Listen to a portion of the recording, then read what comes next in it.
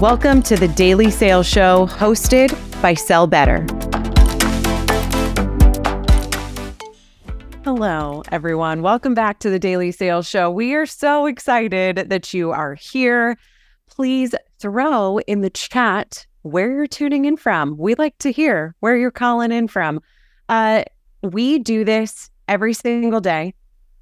It's really fun. You should join us. It's free. Check out the calendar, sellbetter.xyz. You can also scan that QR code that you see on your screen. But today, we're here to talk about objections. Everyone just super pumped about objections. If objections don't get you that little dance feeling whenever you're eating good food, like that kind of feeling, I mean, I don't know. That's how it should make you feel. I'm your host. My name is Leslie Douglas. I'm from Sell Better. I am joined by my dear friend, the one and only Jason Bay. Little clap. What's going on? So, question of the day: what's the food that gets you to jump up and down? Oh, I mean, literally all food gets me dancing. I've got that thing. So, my question for you though, Jason, why are objections so scary? Why don't they make us dance like that? Yeah, I think that just my first job was selling door-to-door, like house painting services. And I remember objection handling and being kind of taught that the thing that I always thought you had to do is change the other person's mind, which if you've ever had to change someone's mind in your personal life, that's basically impossible to do. Yeah. You have to kind of help people to come up with their own conclusions. So we're going to talk about that today, but I think that's the part that makes it scary. Yeah, I'm at 20 or 30 something probably if you're here and I'm having to change the mind of an executive that's like got a couple decades of experience. That's a pretty hard thing to do. So we're going to talk about something you can do that's a little easier and less scary than that. Jason also has a cohort coming up, and at the end of today, I may have a special coupon code to get you some savings on that. I sweet talked Jason into. Let's look at what's coming up here today. While I'm doing that, we're going to launch a poll. Just want to see who's in the room. We can tailor today towards you. But we were going to quickly cover some common mistakes that you see with people when objection handling, maybe mistakes that you've made, tips for spotting a prospect's true challenge instead of just hearing that surface level. And we just want to peek at your EVO framework and how to use it.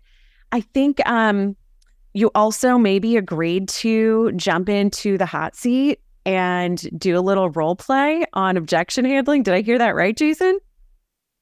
Yeah, absolutely. So you guys are going to get to throw objections out at me today. Yes. Yeah, so go ahead. And see me do my best. We're going to do great. Be thinking of either your toughest objection, like one you have a hard time answering, or something that you come across a lot that you want to hear Jason answer. As you're thinking of those, you can put them in the Q&A section and you can upvote each other's objections to hear us answer those. Awesome. Really quick before we jump in, a quick shout out to Apollo. There will be a link in the chat here so that you can go check out a quick offer from them as well. We couldn't do this without our sponsors.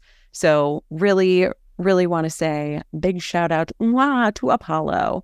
Okay, let's jump in here. Jason, are you ready? I'm ready. I'm good to go. You prepped me well, so I'm just following your lead at this point, okay? Just born ready. I want to quickly start off by kind of setting the scene for objections. I think so frequently we hear, I call them deflections. Those are kind of like the brush off statements. They don't really have a true objection yet, but it's just like I don't have time for this. Is this a sales call? Talk to us about the difference between like a deflection and an objection and kind of where we're going to focus today. Yeah, so we're going to talk objections through prospecting, primarily through a cold call. So when I get a prospect live on the phone, and I think it's important to talk about definitions too. A cold call to me is anytime you call someone that wasn't expecting your call. So it doesn't matter how much research that you've done, any of that kind of stuff. And I hope that you're doing research, you're customizing your approach, all that kind of stuff. I think where we kind of run into trouble is when someone says something like not interested, I'm about to head into a meeting, can you send me an email? Mostly what they're objecting to is being interrupted. So you called them, they didn't ask you to call them, and they're objecting to the interruption. What you need to do, like that's the objection that you need to handle is the interruption. And we'll talk about how to do that. That's very different from someone like Manuel in the Q&A dropped an objection. I'm using an in-house system competitor. If someone is using a legit competitor to you and they don't want to speak with you anymore, that's an actual objection, right? That's something that you need to basically handle the objection of why it would be worth their time and what they would get from spending more time with you if they already have another solution. So two different types there. Shallow objections, brush-offs, and handling the interruption. That's what they're objecting to. And a real objection, like using a competitor, we don't have the budget, that sort of thing. The question you need to answer for the prospect is why it would be worth their time to keep talking with you. It's always the budget. You said that, it gave me the chills a little bit. We don't have the budget. Yeah. Okay. So I like that idea of framing it like the interruption versus a true challenge that they're facing that you have to overcome. Tell me a little bit.